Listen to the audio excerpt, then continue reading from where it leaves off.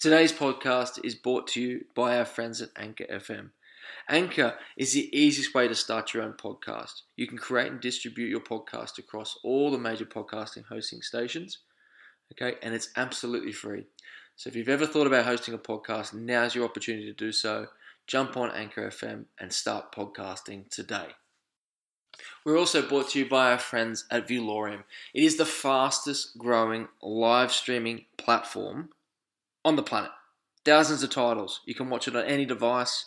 It's got no upfront costs, no credit card fees. It's free to watch. You can watch it on the toilet while you're on your mobile phone, at the office instead of doing your paperwork, maybe on your tablet while you're waiting for the airplane to take off. But Viewlorium has thousands and thousands of titles for you to access instantly. So jump onto viewlorium.com today and start watching. Today on the podcast, I'm joined by the multi-talented international New Zealand women's football star, musician, and painter. Let's give it up for Hannah Wilkinson.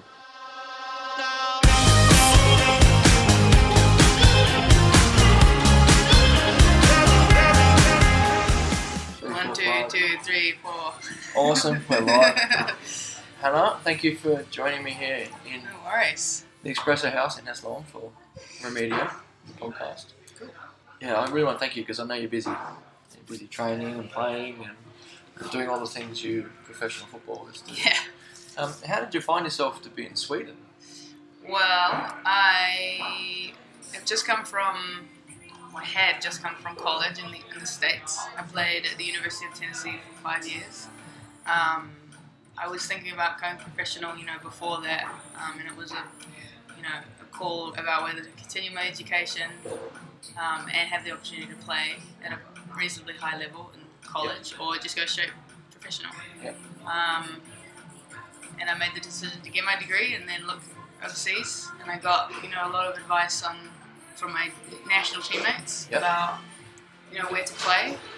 I was looking into like Germany, France, all those other places I was looking into, but Sweden sounded like it was a good choice. Culture sounded amazing. The experience the girls have had, like Riley's been here for years. I don't even know how many years she's been here. Kirsty Ellop, who was my teammate, played on this V tour for like 5 years. So the fact that they stick around, means it suggests that it's it's a good place to be. And so got an agent, did a lot of the girls work with Henna, and he really helped me to find a team. And I was looking at Man City for a little bit. I was talking to, and then a Norwegian team, I think, and then finally Vitua needed a player, and I was asked Kirsty how it was, how she liked it. She really liked it, and it's the Damallsvenskan, really top league, and I was like, yep, all right, cool, sounds good. So that's how it happened, and I just came straight from Knoxville, Tennessee to Sweden. Nice. Yeah. It's I find that it's one of the most supportive football environments to be involved in. I've been working in football for 13, 14 years now, in Australia, US, UK, and Sweden. But Sweden by far. Yeah. There's the element of corporate life that's approached, like the security, the support network that you get in life in general here, filters through the sports clubs. Yeah. And I feel prime example is with the 2 football players I bought from the UK this year to come and play with our club. Yeah. And they're just like, we were going to quit. Yeah. We were going to leave the game and just go and get a job. But we've given a second chance. So, and you also find that the equality, just the ability, the freedom for people to be themselves. There's not that pressure that you get. Yes, back absolutely. Home. Yep. The stigma that we all face. Yeah. It's not here. Yeah. It's amazing. Yeah, absolutely. Like in Sweden, it's more. Some would kind of compare it to a socialist perspective, socialist, which has some negatives when you're talking about trying to get things like healthcare and stuff. But the other side of it is that yes, everyone does get treated equally, and there's limited discrimination. I know it's like one of the very few countries that has, given refuge to, Syrian refugees. terms of diversity, it's a very inclusive country. Yeah. You know? And it's great. Yeah, I love the culture and everything about it. So let's go way back. Football. Where did you start playing football? Well, I just kind of followed my brothers into it. I had an older brother who, I guess, started playing first, and then I guess I just kind of did what he did, so I followed him in football. And my little brother came along and played as well, so we started to enjoy it a lot. And my dad started coaching. Yep. He coached my high school team. So from there on in, I was playing in boys' teams the whole time, so I just got that competitive streak. It just became like a passion, like a family sport. Yeah, and that would actually be a massive advantage, right? Yes. Playing with brothers. Yep, huge. Yep, I was conditioned to be competitive from the get-go. No, I don't know. What junior club did you come from? Did you have a junior club? Yeah. NZ? I come from Whangarei, so it's a suburb of Whangarei called Kamo. Yep. And I played for Kamo Swifts FC boys. Okay. Well, that was, co-ed, but I was usually the only girl. But it is that co-ed to a certain point, right? They do have co-ed, and then it's divided. Oh yeah. It's just like there was no. At least I don't think there was a youth girls team. I was playing it in boys teams for Kamo until I was about maybe 15. Well, you're only young, right? So the W League in Australia has been around for long enough for you to have been professional to begin playing it. Yeah. Was that ever an option to go there? Yes, definitely looked at the W League a lot, all the time actually. But it frustrated me that it's so short that I would have to. I feel like the W League is a place where you have to kind of have another plan in place. Yeah. Another club signed. Beforehand, whereas, for example, players that play in America, the NWSL, they play in America, they're kind of long season, and then they hop over to the Aussie and play in the W League because the season just ends perfectly, and there's the break you have for the American League is an opportunity to just continue playing in the W League for a little bit, and then go back to the US, but it's a lot of football. It's a lot of back-to-back seasons. Yeah, exactly. So the burnout rate would be right. And I did look at I asked around when I was looking for professional clubs, and I asked some players in Australia if there was any way that what's the arrangement for Australian national team players? Do they have a club team that they just continue playing for outside of the W League season, so that you can just stay in Australia? Yeah. And I think there is some kind of arrangement, but it's specifically for Australian national team players. Yeah, I can imagine there's only a handful of them. Yeah. Exactly. So I think W League, I would love to have a season there. I would love it, but it's just annoying that it's so short. So. Is the quality of football, you think, just from your observation, having not played or trained there, but is the quality of football going to benefit your career, really? In Australia? Yeah. I haven't really closely looked at games there. I've seen, from the type of players they get over there, I would assume that it's definitely top, one of the best, but I guess every league's kind of different. You can't really say this league's stronger than this one because there's so many different styles of play. Yeah. If you compare the US to Sweden, for example, the US is just athletes, attacking-minded, counter-attack, goals. There's so many goals in that league. Yeah. In Sweden, there's very, very possession-based skill, incredible passing. You watch Rosengard play, they're about to play them this weekend, it's so great to watch them play. Yeah. They just keep the ball, they build, it's just nice play. And I think the defending in the Dalmatian is top notch as well. Yeah. As a striker, I can say that it's very difficult. Yeah, well, I think it's because they're very tactical, from the time I've spent, they spend a lot more time looking at tactics than we do back in Australia. And that would make sense if you look at the number of goals and how tight the league is as well. Anyone can win. Yeah. Anyone can win. So no, that's true. That's true. You said you studied in Tennessee. Yeah. That was basically the follow-up question from looking at the W League, so that was an option at some stage. And Absolutely. what made you choose to go to college? Well, I was studying in New Zealand. Yep. I had just completed like a year of undergraduate study. I was like 17, 18. And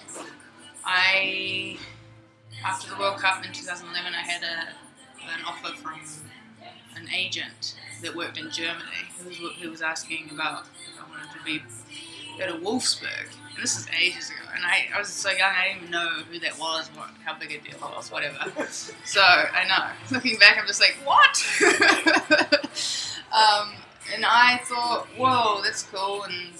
But I thought about my studies, and it's like, I feel like it would be better to get those done now while I can, instead of having to, I'm done with football, I'm like close to 40, and I have no degree. Yeah. So I made the call to look at American college, because you can play and study and get it all paid for if you get a good deal, which I definitely did. Okay, that was my next question. Yeah, yeah, it was I did. It was a full athletic scholarship. It was a full freight, 95%. Because it was 95 or 100%? It was 100. I got everything taken care of, and that's incredible. For football, I mean, they do it for NFL, NBA, or, say basketball, American football, and baseball.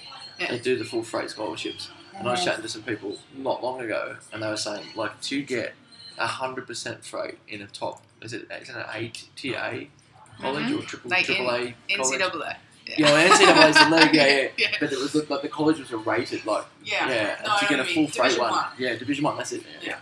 And they were saying that it's, even for footballers, it's difficult.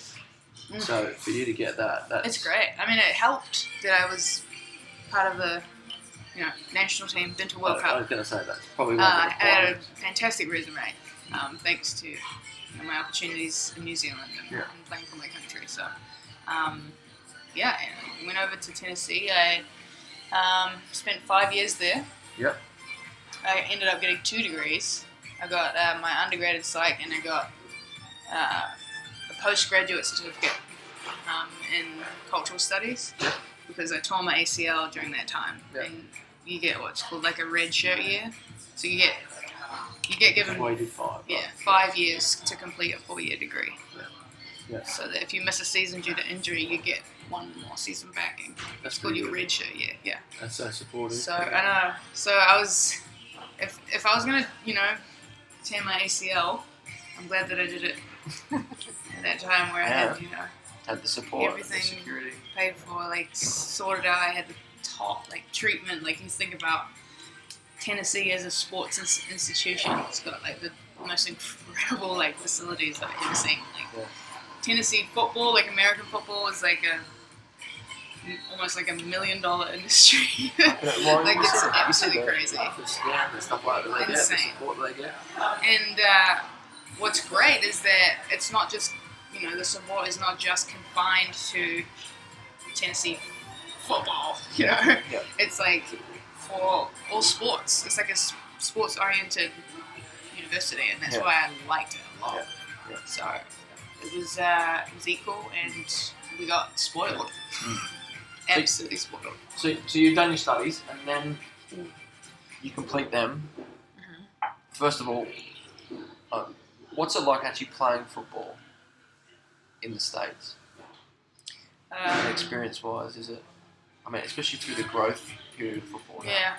At the college level, I would call it, you're kind of built into an athlete. Yep.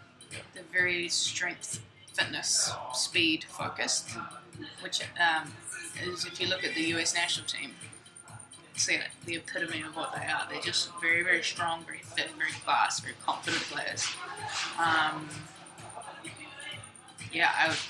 think attacking minded as well is like a massive thing, which is what I've always liked, because I have played for teams like New Zealand, for example, we're primarily like a defending team.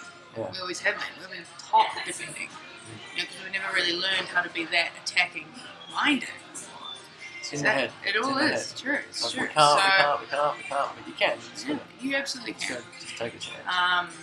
And so that was one aspect of college that I really enjoyed, is the attacking based play. Yeah. Like the sort of like centre back to striker, long balls. It's not the prettiest to watch, but it's my game. So here in Sweden, I'm learning like a whole other. I've already learned so many other things that I'm capable of and practice them, like turning on the ball, coming in to get the ball, turning, holding the ball up, like all kinds of different things. So it's expanding my game for sure. That's awesome.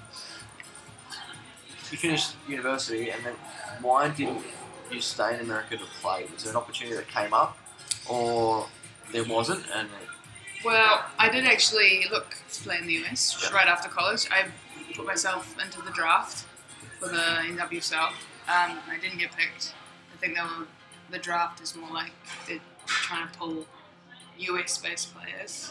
I talked to my coach, and he said that there was some NWSL coaches that were interested, but just couldn't make room for an international player. Yeah. So straight out of college. Do they have a visa slot process similar to the A-League? Has like 3 spots or whatever it is? Yes. I don't know how many international spots they have, but I mean, I think it's harder to get in, I think, because of the visa. I mean, America's tough to get into anyway. It's not a work permit. Well, it's probably easy nowadays with Trump, but prior to that, we don't know. It was very difficult to get a work visa. Absolutely, yeah. So I definitely tried that avenue, and I had a plan in case it wouldn't work out, which I was like kind of 80% sure I wasn't going to get drafted specifically for. I knew that it's tough to break in as an international, so.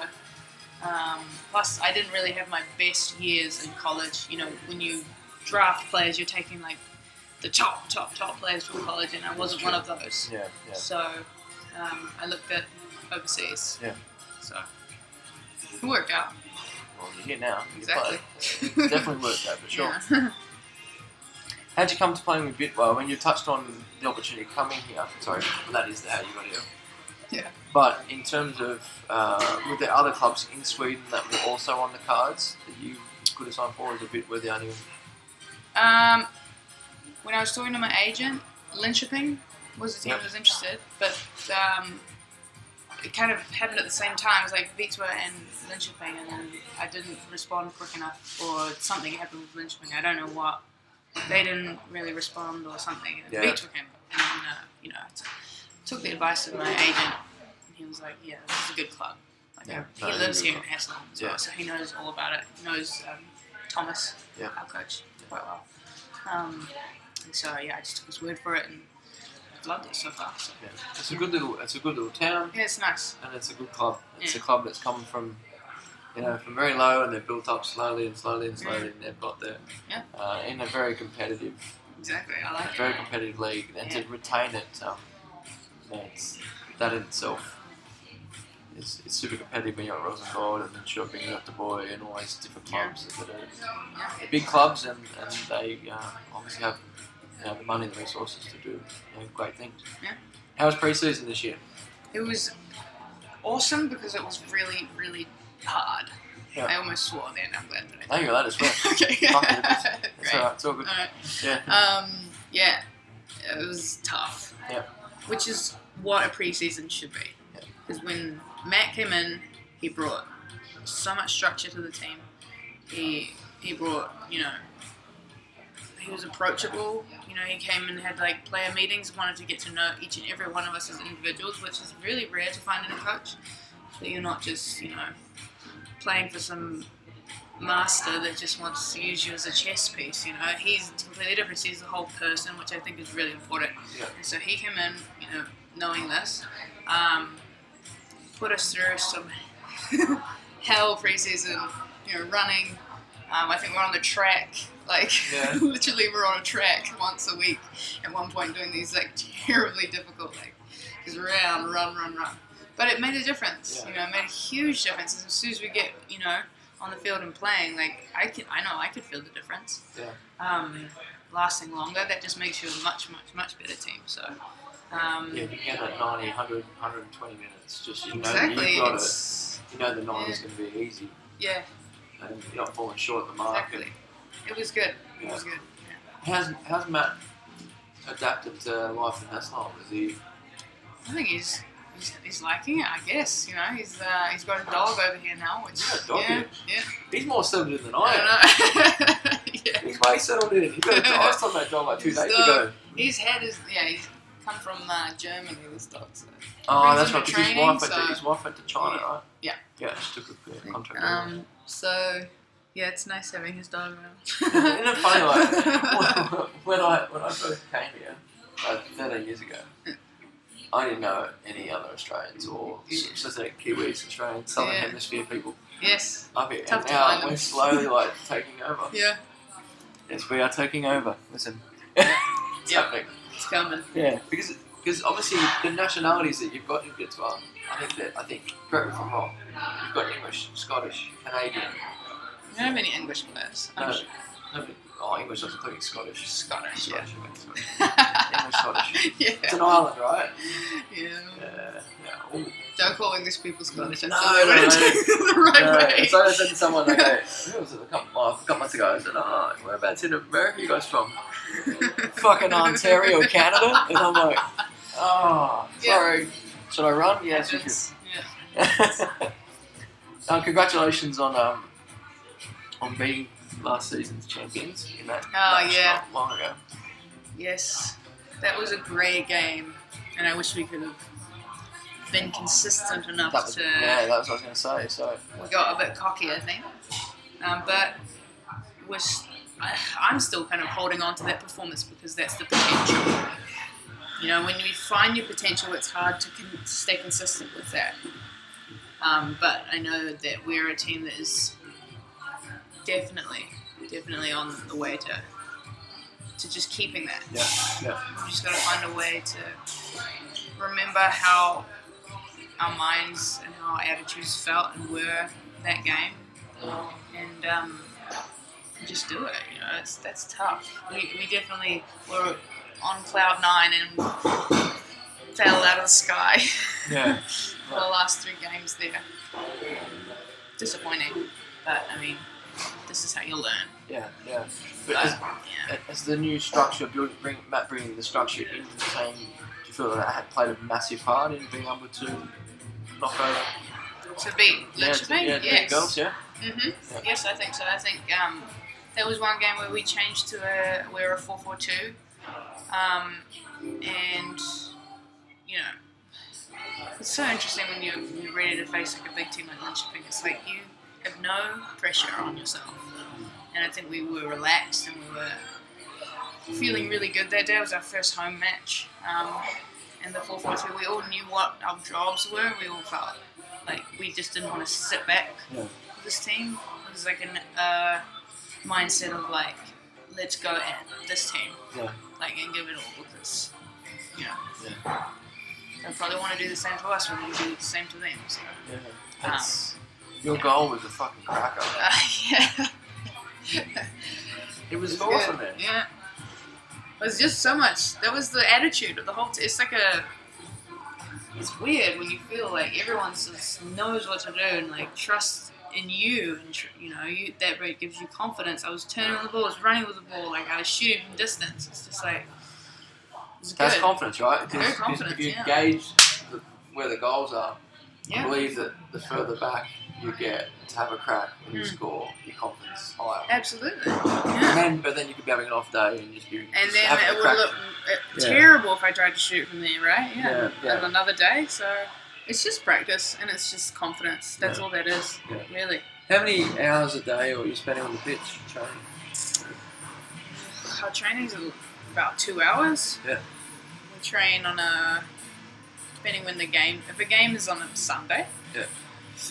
We'd have a recovery training Monday, we'd have off Tuesday, and then we had a gym and a training on a Wednesday, and then a double training on Thursday, so it's about 4 hours on the Thursday, and then training Friday, training Saturday. Yeah, okay. So, lots. But you know, in pre-season or before the league started, I think at one point I did like 2 double sessions a week just trying to like work on things. Yeah, okay, yeah. But when it's in the season, you gotta save your body. I've seen you burn out very quickly. Very quickly. Yeah. So you've got structure of the club, May's come in, he's done that. What have you doing in the way of nutrition, looking after yourself? Are you just you're following a particular diet or?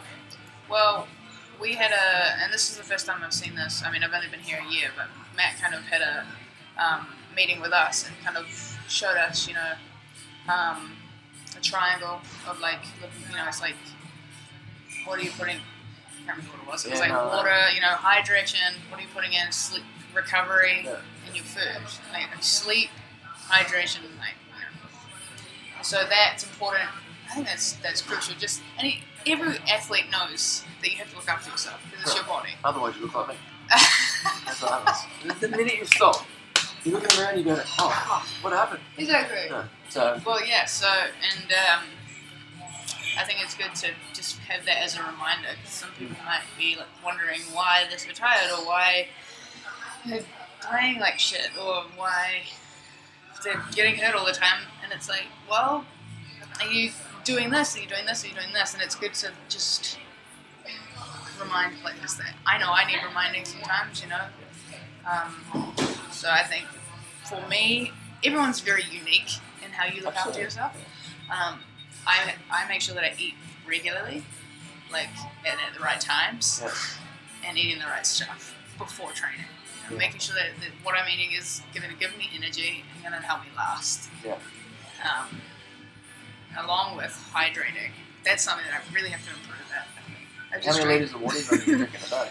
I couldn't tell you how many. Yeah, kind of including coffee. But what's interesting is we had a talk with a Swedish nutritionist.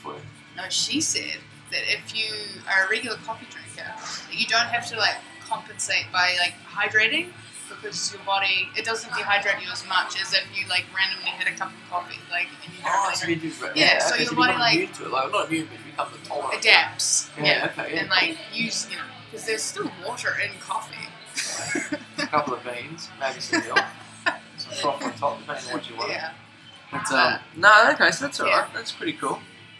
Yeah, sweet. So, when was your first match for New Zealand? My first match? Yeah. Do you remember? It was in 2010. Yeah, okay. Against Australia, actually. Really? Yeah, home game. Did you win? No. I don't think so. It's okay. Yeah. We haven't really beaten Australia in years, so. What was it like? It was great. It was amazing. I was just this skinny little 17-year-old. I think it was extra special that it was a home game because those are really rare. Yeah. Just really cool, I think. I had just been playing with the under-20s. I just made the under-20 team. And I think a couple of weeks later I'd made the full team. Oh, wow, okay. And got called up for that tour, which was really special. So that's awesome. And then I went away to Cyprus after that. Yeah. It's one thing about football, I mean, not many other sports have it. The big American sports are big American sports. Yeah. Rugby's, okay, there's a couple of countries that may play it, but you don't travel anywhere near and see as many amazing things as you do playing football. True.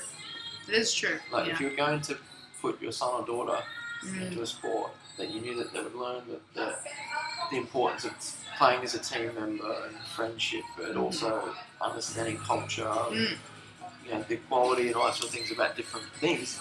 Football would have to be the vehicle. Opportunities are, the opportunities that women's football. Education paid for. You and I both come from countries where it would cost us an arm and a fucking leg to get what you've got. Right? Yeah, you're still paying them off when you're 60. It's incredible. Yeah, and to get that all covered, and then to be, I said this to the boys that are here, they were a bit, one of them was a bit down the dumps about not getting the game. And I go, dude, you're fucking 20. Yeah. A, you got time, right? And B, you get paid to kick a fucking ball. Go and pick bricks up for a day, and then come back to me and complain. Bricks up. But it is true, you get to actually live out what you want to do. And there would be millions of people every day that get on a train, go to work. 9 to 5. 9 to 5. Yeah. They get a couple of weeks off if you're lucky, can afford it. And you go to a job that you fucking hate. Yeah. Yeah, and it's important to remind yourself that too, because there's so much, trivial things. There's plenty of trivial things to complain about in life. But it is, I've been doing this for a year, and I'm already just gobsmacked. I'm able to just, my work day is 2 hours of football, something that I love, so It's such an opportunity. It's crazy. incredible. Yeah. So you have to do stuff like this, like you sit down, have a chat, you have a coffee and a chat, and it's part of building yourself, building parts of your brand or parts of your career. Right. That you're going to sit back and you're going to do many of these, and I'm sure you've done lots of these as well already. So when you're done and finished, you're 50, 60 years of age, you can go, oh yeah, I've still got that episode. I go back and listen to it when I was 25. Yeah. It's a different world. I mean, I do feel for the sportsmen and women back in the day when they put in just as much hard work, but they got paid 1/10 or 1/100th, and they don't have the ability to go back and actually hear it's all up in their head. Yeah. And they only can live it themselves. That's why they said the pub game. I remember when I fucking did that tackle on that guy and fucking broke his neck. Something like that, like something stupid. But that's they live their life through a schooner glass. Yeah. So you're 100 caps, almost 100 caps. If you include the under 20s, I think you're about 3 short actually, if I did the maths correctly. I think it's 15 and 75. So 5, yeah. Something like that. And if you go back and look at it now, it's awesome. So cool. So when you get called up to go back into camp, is the buzz still the way it was the first time, or is it more? It's more the fact that you appreciate the call up more than you probably did at the beginning, but you value it just as much. Yeah, I mean, anytime I get the chance to represent my country is a big deal. I always remember that because it's like there are very, very few people that get to do this. So it's like it's always an honor every time. Always. And it had been my goal when I decided that football was what I wanted to do when I was younger. I was like, I'm going to play for New Zealand, and that's what I'm doing. So I gotta think about how special that is. So and it's really great because we're a team that doesn't really get together much, so that when we are together, it's so special. I have my best ever friends on that team, and so getting the opportunity to even see them is like just incredible. I can imagine what it'd be like. So nice, and we have such a cool culture in our team as well. We're like one of a kind, I think, because we have players that play together for years. Yeah. So that's always special. We have had a change in coach recently, and that's kind of like. He's kind of implemented some changes that have shaken us a little bit, and we're just kind of getting used to that. And, but yeah, we have a tour actually in a couple of weeks in New Zealand. Cool. Playing Japan, and so it's a home game, so that's a big deal. And I'm looking forward to the flight. Yeah. So I can imagine it's a crazy flight because it's long enough to get to Sydney, and then you're doing that for 4 hours to go to Auckland or. Well, the good thing is that we have had contract negotiations. I don't know if you've heard about this, but we're on the same as the men, which is equal, which is like a huge deal. But the most important thing out of that was, in fact, the travel, like the having high quality travel, because it's like a 5-6 day tour, and we've got players coming from like miles away. And so the most important thing was to get us there, like so that we can perform at our best, and. That meant that we could have business class. Yay! Have you flown business class before? I have not. Oh, you're going to never go back to coach. I know. So, you're going to go sit down the aisle, these people sitting down with you. No, I really don't think I'm not going to think about the next time I have to fly coach, because I'm just looking forward to laying flat. And it'd be good to get home and see your parents? Really good, yeah.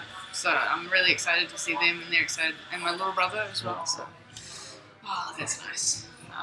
So yeah, that's sweet. Great. Sweet. No, credit to Football New Zealand for doing that. I think it's definitely. It has to happen. It has to happen. And our players, it was our New Zealand Players Association that really helped us well. Yeah. We have my teammate Sarah Gregorius. Mm-hmm. She was on the board for the PFA, and really helped push that kind of operated with New Zealand football, and that's what's happened. So it's groundbreaking. But it needs to happen. I was going to ask you when we're talking about the US. I mean, I've always had this feeling that women's football in the US, women's sports in general, they have this really honeymoon period when they create a new league. Yep. And then when the honeymoon period It's starting to be, okay, we've been married for a few months. It wears off. Yep. And then the interest in the league dies away, corporate money dies away, and then it disappears. I firmly believe that the way the UK's now done it, some of the clubs have got affiliations here in Sweden, but obviously the way the Germans and the French have done it, that's got to be the model. Yeah. Like, it is the Seattle Sounders, it's not the Seattle, whatever they are. Right. It has to. It's in the Seattle Reigns. Seattle Reigns. Yeah. I don't say whatever, but you get what I mean. Like, it has to be Seattle Sounders Women's FC. Like keep it within this, because there's so much money in that club. I agree. Why the hell do you need to have another franchise? Yes, I agree with it entirely, because it makes it like. It's that separation again. It's like, this is the women's version, and this is the men's version. So I agree. It should all be one. Wolfsburg, one. PSG, men, women. Sydney FC. Exactly. One. I mean, it's all. It's so true. You don't have to pay 2 CEOs. You don't have to have all these. Because you're still. I'm a CEO walking into a women's club. Mm-hmm. I'm going to be expecting somewhat of a CEO role, like wage and things like that. So. Why pay it? Why not just? It's just another form. It's another part of the office. I don't know how they don't get that right. Like, they've done it so many times now. The MLS is so powerful. I think economically, it's in the top 5 or 6 leagues on the planet now. Right? So it's out. It's taking over the Portugals and the. So why can't it actually be done? But I just wanted to get your thoughts on this. Well, I kind of compare it to when I was in Tennessee, right? And there was a big controversy about... So when I first arrived there, we were called the Tennessee Lady Vols. Women's sports was the Lady Vols, and we had a little bit of blue in the logo, the baby blue, and it's been a legacy. Like, it's been a huge deal. Women's basketball kind of founded it. Women's sports, like, this is the special brand for women. Yeah. And then you had the Tennessee Volunteers, which is like the men and the football and everything. And they decided to put it all together as just Tennessee Volunteers and remove the Lady Vols. And so there's a huge uproar from the women's side saying, like, taking away our identity and this and that. And so I was kind of like in two minds, because I was like, at the same time, I can see what they're doing. They're making us all one. It's equal. And they're like, this is how we've supported your athletes, this is how we've offered scholarships. It's all because we are all one sport, volunteers. Yeah. But the argument that the women's side had was that takes away so much of their own identity and what they had founded for themselves. And it was a very kind of like separatist feminist perspective, where it's like, this is ours, this is our own, and we don't really want to have to, become a part of a general population. If that makes any sense at all. So I understood that perspective too. So I didn't really know where to stand. Yeah. And I could see for the NWSL and the MLS, that was weird, I always called it MSL, that, is that why? As well, is it the same reason? Is it the NWSL wants to be its own women's identity, wants to have its own brands as a female football organisation, or is it because the MLS doesn't want to, branch out? Yeah, they think it's a burden, and they don't. Who knows? So you could look at it from that perspective, but. But surely, I mean, in my head. It works like this. Obviously, they never approached that particular deal right. They should have actually gone with them and said, look, commercially, these are the reasons why we need to do Absolutely, commercially, but respectfully, what can we do in order to keep that tradition alive? That's how the conversation should have probably started, right? Yes, and you should look at how, like you said, how other leagues in the world are doing. And I think America as a nation in general should be looking at the way other countries work, just a personal opinion of mine. I agree completely. So, I think you're right. It's more powerful if you associate, Portland Thorns with, what are they, Portland Timbers? Yeah. Thorn, Timber, I mean, you're almost making that, that relationship between the two. They're both plans. I mean, what the fuck? Just make it one team. I mean, it's true. It would be powerful. But now you got to look at. I know now Portland. When I think of Portland Thorns now, it's like I think of wow, that's a strong team. It's a good team. It's and that's kind of ladyballs. They've made their own identity. So there might be some people upset with the fact that they would lump them in with the men. It would be an interesting move. You could. I know. It's instead of the timber, the accent, touching thorns hanging off it. Like, it should have begun like the same. They should have just done They should have started it out the same. I agree. I mean, you see the AFL in Australia doing it now. Yes. And they have that's really cool. That's the women's AFL. And I'm like, damn, that's cool. I haven't thought about that. I was like, how do you? I have no idea how to play it. I've never really watched it. You've got to catch an egg ball and kick it like a football, like you're a goalkeeper. A huge circle field. It's run for 11k. You'll be fine. Yeah. 11k's, forget it. It's not gonna happen. Interesting. Yeah, it's it's pretty crazy. So part of your international career, is there any particular event that stands out? Oh, particular event. Well, my first senior World Cup was special because, it was my first World Cup, like senior World Cup. And it was in Germany, which I thought was cool. I love that. I thought it was such a cool place.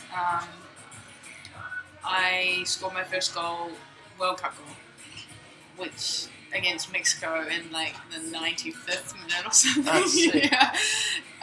And we tied. We lost the 2 games before that, so we were out. But because we tied, we got our first point at a World Cup ever.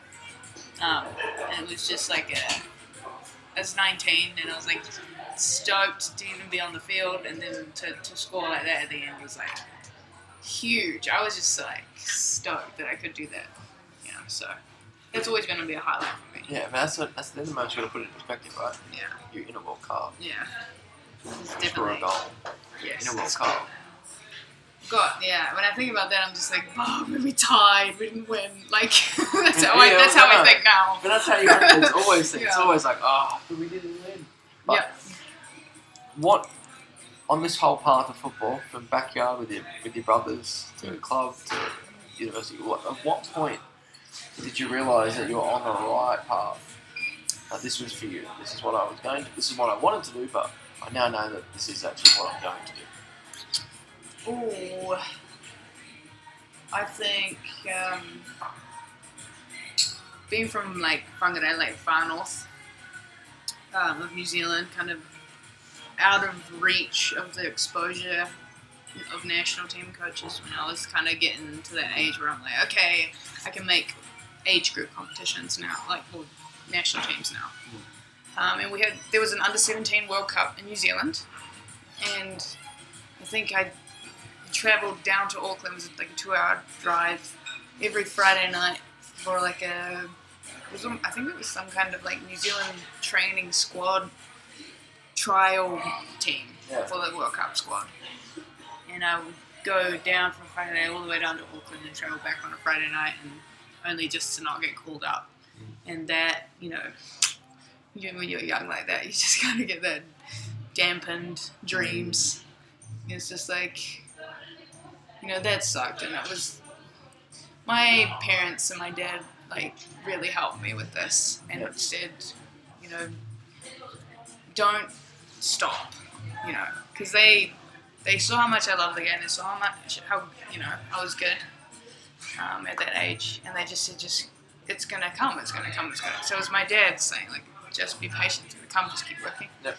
I moved to Auckland, and within a matter of weeks, I was called in. I'd grown a lot. I was tall. I was like, just. How good are parents? Amazing.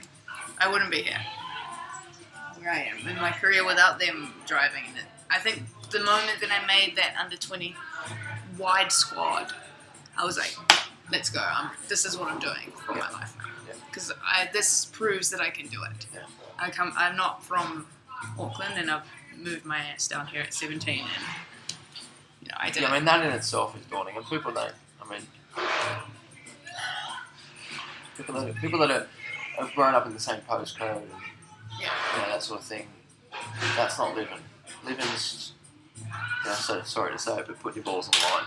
I keep dropping these. Sorry.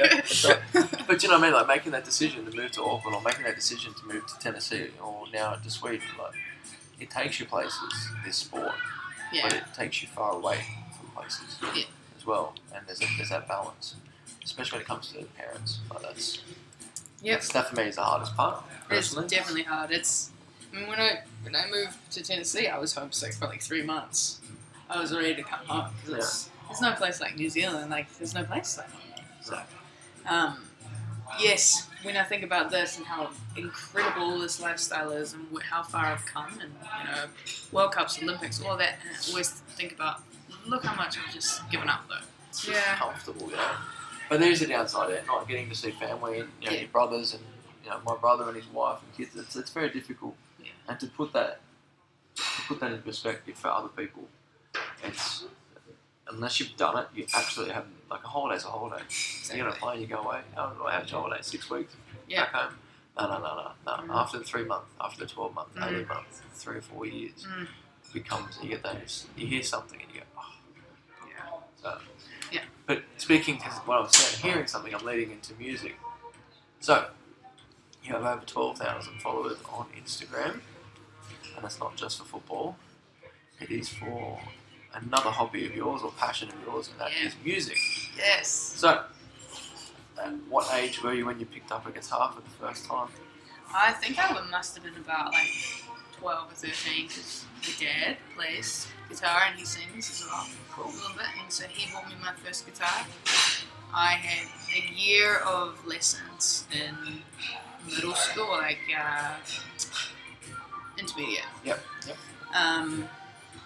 Which I think is the biggest deal for anyone that like approaches me and was like, "Can you teach me how to play guitar? Like, how did you get into guitar? How did you learn?"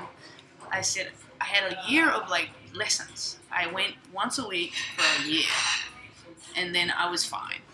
So like that is the biggest deal. It's like having to make yourself go and learn and do it. Actually do it is the biggest part of it. Yeah. It's like anything. It's like learning a language, like learning to surf. You know, you just have to keep doing it. So I thank my parents for getting me into tutoring and like getting those lessons down firsthand. Because then I found, whoa, this is cool. I can actually play. And then I just kind of I was going to say, it is hard. To begin with. Yeah. But, I mean, everyone's got their limit, okay? Yeah. And then you have to quit your job, yes. go on the dole and play guitar 14 hours a day to get past that limit, right? True. That's the reality, right? So, yeah, you really have to learn to love it. Oh, but, but you have the lifestyle, right? So you go to training, or you wake up in the morning and you have the ability That's to just what's kick been back, a big have deal. Cocoa Pops, yes. and just play and just sort it out. That's been a big deal. I think music became more valuable earlier on than when I've come here and have this awesome amount of time. I moved to Knoxville and found that I loved country music. Unfortunately, but it's true, I do. Yeah. It's fine. So, I won't explain. My wife says I'm a closet country. Yeah. And I kind of am, I think. Well, before I even went, I was like, oh man, there's going to be so much country. I hate country. And I go there and I'm like, take me to Nashville. Like, I love it. Right? Yes. Yeah. And so just being around that, I made a group of friends outside of my soccer team who were musicians, artists, and I think that group of friends really pushed me into the music scene even further. Started to sing a lot more. Started to play live once I found out that people. I did in Knoxville. Few little stints here and there. That is sick. Yeah, I was terrified, but I mean, I did it, so. Why not? Yeah, a little practice there. Were they covers or were they things that you'd worked on yourself? Covers, sometimes knowing stuff, but just getting better and better at that. I found that it was a really good escape from football. Sometimes I just get so annoyed with football that I just take my guitar and just focus on that. It's very therapeutic. It's using the other part of your head. And so since I've got here, it's like, wow, look at all this time I have. Yeah. So I think in the space of a year, I've already become that much better of a musician as well as a football player, just because I've got the time to do it. Yeah. So I think that's special. And obviously you're writing your own stuff now. Yes, lots. Okay. Have you thought about recording? Have you been in touch with people here? I have actually. This is funny. I have a recording date on Wednesday. Bullshit. Seriously. Really? Yeah. Because I... Where about? Is it Malmo or here? It was here. Really? Yeah, I didn't know. There's a recording studio around here, so I've emailed the guy. I got in touch with a music management group in Malmo, and I met with him, and he gave me a contact to do some recording here, because he wants to, he said put your stuff on Spotify, so, yeah. Well, that's what I was going to say. Exciting. That is exciting. Yeah. I have done a ton of research about it. Right. Yeah. So I've been in contact with this guy who seems to know what he's doing, so... Yeah. He's given me a lot of advice on which cool. music distributor to go through and all this kind of stuff. Yeah, okay. So it's not. Trust me, I'm not just going to throw anything. No, because it's part of part of building your legacy, right? And you don't want to piss it up against the wall. Now, if you have any advice for me too, I would gladly take it. We'll have a chat after this. Yes, please. That'd be great. No worries. Yeah. How have you? I mean, with 12,000 followers on Instagram, okay, some people might say that's not a lot. Some people say, how the fuck did you do that? Have you actually tried to monetize those 12,000 followers? Say that word again. Monetize. What is that? Make money. No, how do you do that? I'm on the show. No, I mean... No, I haven't. Yeah, so through... I mean, you've got two... Kevin Walker is a guy that plays for Ugood, right? And so Kevin has his... music. He's also a musical, like he's an artist. Cool. I don't Actually, know. I've heard of something. Yeah, it must be the guy. Yeah, so his name comes up a lot. Yeah. So I don't have have his exact figures of what he's got, but I do know that he uses Instagram for his music, and he uses this Swedish-based sports startup called iPlay. Okay. And he uses that to connect with athletes and agents and fans. So he splits the two. So he's got two. I need to follow this dude, man. Yeah, we'll sort this out. We'll sort this out after. Sweet. But setting up monetizing things. So, like for example, you tick boxes that you got a large number of followers on Instagram, right? So you do have access to all these other different features in Instagram that other people don't have. If you're unaware of the swipe up features and stuff. So you can post things and direct it to blogs and stuff like that. Whereas if you're like me and just started a business out in the last 6 months and you're growing Instagram, so you get to 10,000 users, there's features you can't unlock. You can't do things. I had no idea you could do all this. Yeah. No, we'll go through this. Yeah. So, so you've got the users. You play football, so you've got a vehicle for content around you. And then you've got music, which is even more content around you. So you've got different areas where you can go off. And you can kind of work with other companies. There are companies out there, left, right, and centre, that will say to you, "Oh no, I'm going to send you a pair of boots or a slide." Right. Yeah. So they're going to say, "Just we want you to post about it, right? Only if you like it." Yeah. But you get to keep the item. Yeah. Right. So that's monetizing. And then other times you might want to say, "Okay, well, it might be a digital product." And I go, "Okay, that's fine. I can do that." Yeah. But it's going to cost you 5,000 sec, and they'll have what their budget is, But it's just a matter of obviously connecting with those organisations, and a lot of the times maybe some people may have even connected with you in the past that you didn't realise that. Yeah. And you disregarded it, and then you didn't realise why they were getting in contact with you. But there's some kind of up and coming clothes brands that I reached out, and I was like, okay. Well, someone's called it's called Just Human Clothing or something. It's like, we're building, we'll send you a shirt, and if you could just post it. So I was like, okay, I'll take it. Could you take the shirt? Alright, so that's the early stages of monetizing your followers, and then growing those. There's tools and stuff to grow from 12 to 20 to 50,000 and things like that. So it takes time, but I can guarantee you've got another 6 to 8 years of football left. Easy.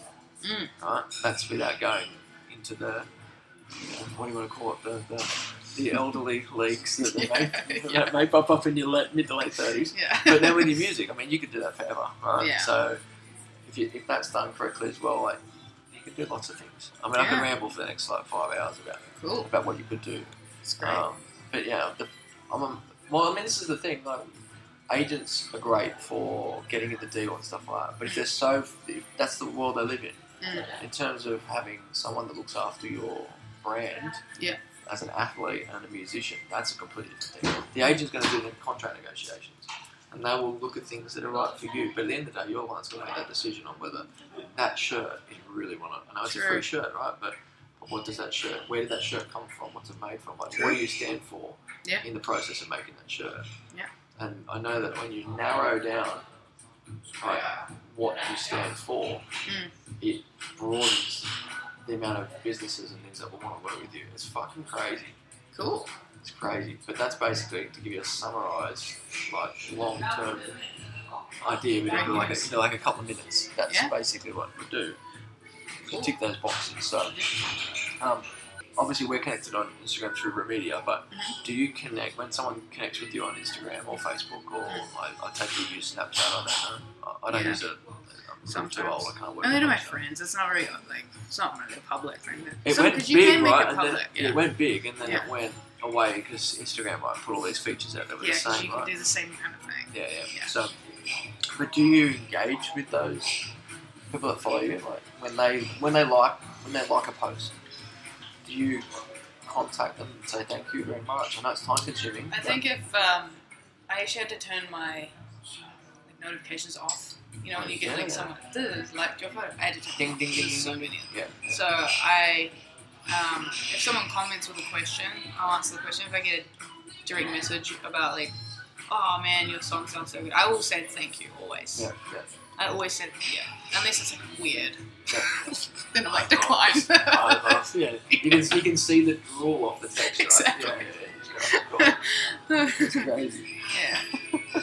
Yeah. So, what other forms of social media are you using at the moment? Twitter. Yep. Don't really use Facebook that much. I used harder, to. isn't it? Yeah, I do have an athlete page, like an official page, but I don't really use that much either. I really should, but I don't. But mostly Instagram is like my go-to lately. Yeah. Especially when it comes to the music side of things, Facebook, Instagram. And I have got some covers, full covers that I have on YouTube, but I haven't used that in a long time. You need a personal assistant for this. So you've got time, but you haven't got time. Oh yeah, I've got so much time. I don't know, I need to start my YouTube up again, because I just, my Instagram just got so many followers so fast that it's like, oh, I'll just keep using this. Has the football club spoken to you about leveraging off you? They needed someone to help them with social media, and I said that I would do that. So I have been posting on the Beachwear Instagram, which gained some followers because I posted about it on mine, saying like, "Hey, I'm going to run, I'm going to post some content on." So I did that myself because they said, "Oh, we need someone to," and I made some videos. So I was like, "Oh, this will be fun. Just want to do that." So, what do you think about doing? I mean, jumping way ahead, but what do you think about doing after football, like aside from music? But well, music, like, fuck, it'd be cool if I could do music for sure. That's like, hell yes. But it's always like, have something else in case. So I've got my degrees, and I do have a scholarship, a postgraduate scholarship that I need to use by 2020. Yeah. So I was going to get my master's in psychology. But at the moment, I have been focusing on music because I can. Yeah. So, but yeah, if I weren't going to do music, I'd be looking at sports psychology. Yeah. Or just something along the lines of psychology or I think football. Yeah, I think I like to go with the flow. No, I can understand. I think the Burgess and Coles, the two guys, their surnames are these two blokes in Australia. Burgess. Yeah, Darren Burgess. Darren's one of them. He's a sports scientist. Okay. And I think he has a partner. I don't remember the guy's first name. I think his last name's Cole.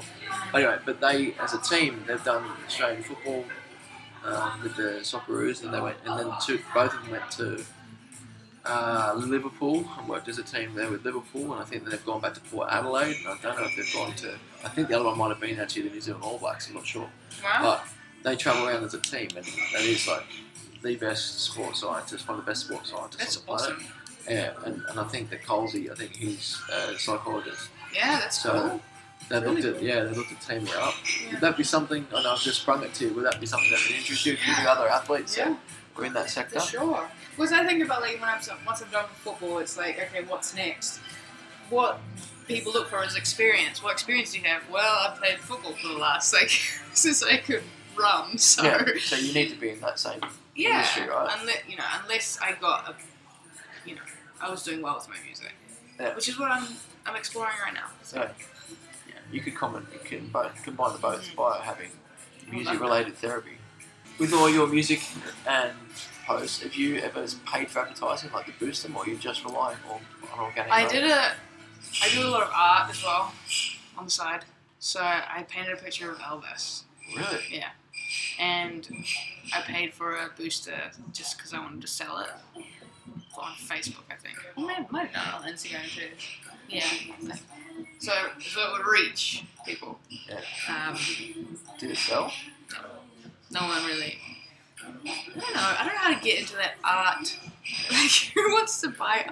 I don't know. I tried to say, hey, let's buy this. I got a few people like asking, ooh, yeah, I want it. How much? And then I'd be like, realistic prices, like, I would sell it for like 300 New Zealand dollars because it took a long time to do, and materials and stuff. Yeah. So I did pay for an ad for that. Yeah. No, it's not much. It was like $15 or something. Yeah. So just to see if it would make a difference. But. Yeah. A lot of people do the big mistake with online advertising is they'll do it once and they'll gauge their entire experience of that once. Yeah. See, whereas it just means that it means that when you did it, it just didn't happen then. Okay. But it's like placing. Remember, I don't know if you remember, but we had back down in Australia, we had a trading post. Did you have that in New Zealand as well? A what? The trading post. Oh yeah, it's like a newspaper. Yeah. And then you'd have like all these little like buy a Commodore for whatever it is, right? Yeah. But it's like advertising there for one day and then not selling your card and going, oh fuck it, doesn't work. Mm. Yeah.